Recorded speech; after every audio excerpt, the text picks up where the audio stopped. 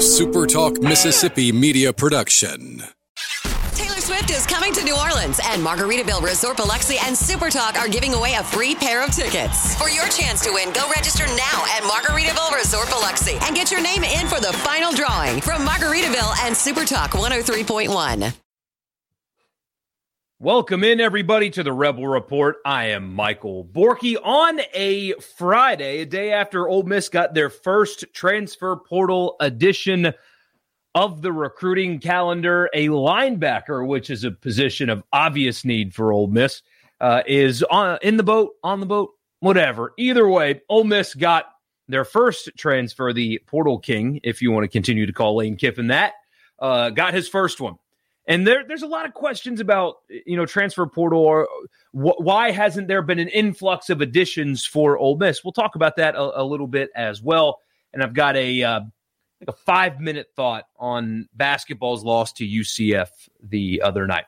I am Michael Borky. Again, follow me on Twitter, Facebook, and YouTube at Michael Borky. Follow Twitter, like Facebook, subscribe on YouTube, all under the same name, Borkey. And wherever you get your podcasts, I would recommend Spotify, but wherever you get them, stop listening to this in browser. A lot of you still do it. Stop it. Pull out your phone, get your favorite podcast app, search Rebel Report, subscribe, leave a rating, and a review if you like what you hear. If you don't, just send me a DM. I'll try to fix what you think is wrong with this. So let's get started. First of all, before we talk about the commit, actually, there was a really funny picture of Lane Kiffin visiting Ra Thomas. Apparently, he is scheduled to visit Auburn this weekend. We'll see what happens there. I am very, very interested in that particular recruitment because the reporting out of Mississippi State was that he was asking for Judkins-type money from Mississippi State. It depends on what people think Judkins is getting, for one, but if it's a few $100,000, Mississippi State didn't want to pay that. So I'm curious to see how this recruiting goes from that perspective. Is it as simple as he is just entertaining offers, and who's more desperate? So Ole Miss is obviously in it to some degree. He visited Ole Miss. Lane Kiffin and Derek Nix went to see him last night, and again, the picture was really funny of Kiffin standing there with him. Check that out if you want to see it for yourself. But if it is all about money, if the messaging out of Starkville is accurate in that he wants to get paid big time, who is more desperate for a wide receiver and willing to pay that?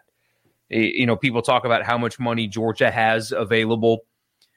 Depending on what Auburn person you want to believe, Auburn's got anywhere between $5 million in NIL and like $500 million in NIL, and Auburn's going to get every single player they want, and they've got all the money in the world. Auburn is they are so rich, and everybody wants to be a part of Auburn except for a bunch of coaches. And anyway, point is, how desperate is Auburn? How desperate is Ole Miss to get a guy like him? How much are these schools willing to pay? It's actually something that fascinates me. It may not you. But Ole Miss is obviously trying really hard here to get Thomas in the boat, and that's a good move. I think would immediately come in and start and be productive. You've seen it at the SEC level. He's got a bit of a drop problem, honestly, that needs to get worked out, but a wide receiver that comes in and impacts your team right away. So I understand why they're going after him hard. So we'll see how that Auburn visits go this weekend. They're also looking at a couple of other guys. Trey Harris from Louisiana Tech is somebody that they're going after, for example, just because the point of me talking about this with you, just because they only have gotten one portal commitment doesn't, number one, mean things are going poorly, and number two, mean that something's wrong. The calendar's a little bit different now. You don't see a flurry of commitments happening really anywhere. I mean, some guys have, but it's not like classes are filling up and Ole Miss is left behind. They still are heavily into a couple of defensive linemen They've got a defensive back from Miami of Ohio visiting this weekend. The portal's going to be open for a while. It's not something that they're going to rush, especially with signing day 5 days away, right? It's on Wednesday of next week. If you can believe it, that's already here. You want the kids to sign before you start getting portal guys at the positions that you're signing them for. So it's moving a little bit slower, but it doesn't mean things are going poorly. It's more competitive than it was last year. At least it seems like it. But Ole Miss is still actively portal recruiting. They're in good positions, apparently. I don't know this myself, but they are apparently reportedly in good positions for a lot of guys, and they did start actually getting those commitments, at least the first one, last night. So I'll tell you who that is after I tell you that the podcast is brought to you by Advantage Business Systems. ABSMS.com is the website if you're in the market for office technology and you are located anywhere inside of the state of Mississippi. ABSMS.com is the website. Advantage Business Systems has you covered. They have got everything from copiers and printers and mail machines to cloud storage, data security, phone systems, technology in the office. If you need it, Advantage Business Systems has you covered. If you tell them I sent you, you'll get a complimentary office technology assessment. So you tell them what you need, what your budget is, and they will find a solution for you on me, ABSMS.com. Forgive me, young man, if I'm pronouncing your name incorrectly. Jeremiah Jean-Baptiste. I would love for it to be Jean, because that would be just kind of cool.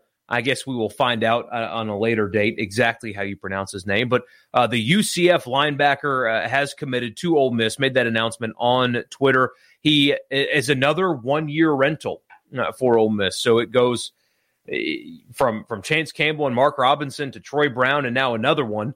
Jean-Baptiste will have 1 year of eligibility remaining, has played 4 seasons at UCF. That name might actually be familiar to you because Ole Miss recruited him, actually had an official visit to Ole Miss back during his regular recruiting days. Things got weird there. Something went wrong with that. But out of high school, was recruited by other D1 schools, including Ole Miss, took a visit, came back to Oxford this week, chose to commit, and they expect him to play. That linebacker room, they return some guys that are experienced, no doubt, but that linebacker room is one that needs bodies, needs help, and this is an experienced guy, a big physical guy in the interior of that defense that can come in and plug and play, and you kind of know what you're getting, just like with Troy Brown.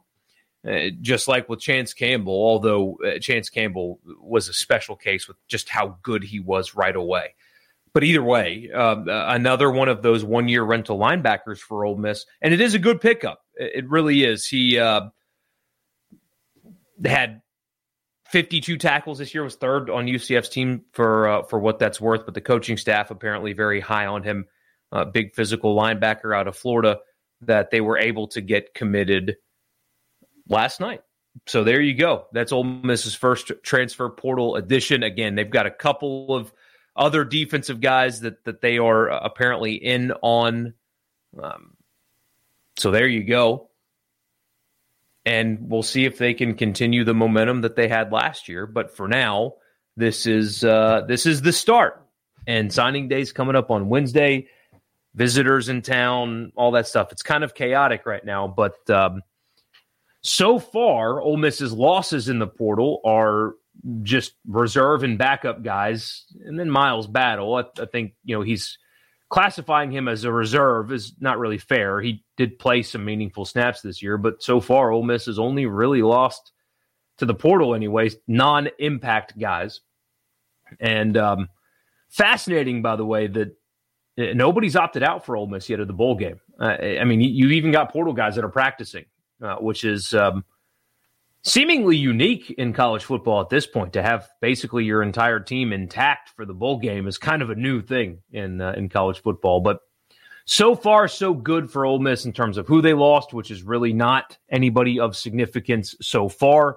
And now they've started picking up some guys. So before we continue, I want to remind you that the podcast is brought to you by LB's, just across from Kroger on University in Oxford. It's the best place in the state to get your meat. If you don't feel like doing the cooking during the work week at lunch hour, they'll do the cooking for you. They've got daily lunch specials Monday through Friday, but They will be open tomorrow, so if you want to do some cooking, the weather's a little chilly, but should be nice. Bowl games are on. Go to LB's, get some meat from Greg and the good people there. Tell them I sent you. They'll hook you up as well. And watch some college football. Only a few weeks left of it before we have a long hiatus once again. So go by, see Greg or anybody, any of the good people there at LB's, just across from Kroger on University. So basketball had a pretty embarrassing loss, or at least the start of the game was pretty embarrassing. We talked about it on the radio show some yesterday, and so I'm just going to put that back and forth. You'll hear Haydad's voice as well, but I'm just going to put that in here. And instead of just rephrasing what I said on the radio show, I'll just bring you what I said. So here that is now, just 5 minutes or so of reaction to Ole Miss's loss to UCF, and that will also end the podcast. So when that clip ends, that will be the end of this show. Thank you so much for tuning into this quick little recruiting update. Appreciate you for sure, and we'll be back on Sunday because this is possibly a pretty significant recruiting weekend for Ole Miss. So I expect some news over the weekend. We'll talk about that and bring that to you on Sunday. So here, some thoughts on basketball, and I'll talk to you guys again on Sunday. With 12 minutes and 7 seconds to go in the first half, Matt Morrell made a three-point shot to bring the score to 21-3 in favor of UCF. That's right. UCF started the game last night in Oxford on a 21-0 run. Ole Miss's first basket came just under 8 minutes, or in just under 8 minutes worth of game action. Ole Miss clawed their way back, though, cut it down to 10 at halftime, cut it down to 4 in the second half, but it wasn't enough. They lose by 11 at home. On the surface, UCF is certainly not a bad loss. They are a team that is top 60 in the metrics, and Ole Miss right now, if you look at their resume, the L's are all fine. Oklahoma will not hurt you. Memphis will not hurt you. UCF will not hurt you. But right now their best win is Florida Atlantic. And these, 3 losses in the last 4 games, and in 2 of the last 3 games, they have been raced out of the gym just minutes into the game. Really just dominated from the jump at Memphis. And again, UCF came out to a 21-0 lead. In a year that was so important for Kermit Davis for so many reasons, coming off of a 4-14 mark in league play with terrible offensive basketball, it looks the same. Last night looked like the exact same product that you saw a year ago. And I know that it's December. There is time for him to figure it out, but Kermit Davis has 2 months to figure it out, or else Ole Miss is going to have to make a difficult decision. The product right now is simply not acceptable. It's not acceptable. Getting raced out of your own gym like that, 2 games after you got raced out of the Forum in Memphis the same way, after going 4-14 in the league last year, is simply unacceptable. Things have to change. They have to change fast, simply put, or else. It's not even a difficult decision at that point. If you're losing basketball games, and this is year, 4 for Kermit, that's just time. Either you're winning by now or you're not. And if you're not, then they got to make a move to make a decision and bring in a new coach. That's just how the game works. It's just how this business works. If you can't get the job done, you can't get the job done. You move on. So right now, non-conference losses.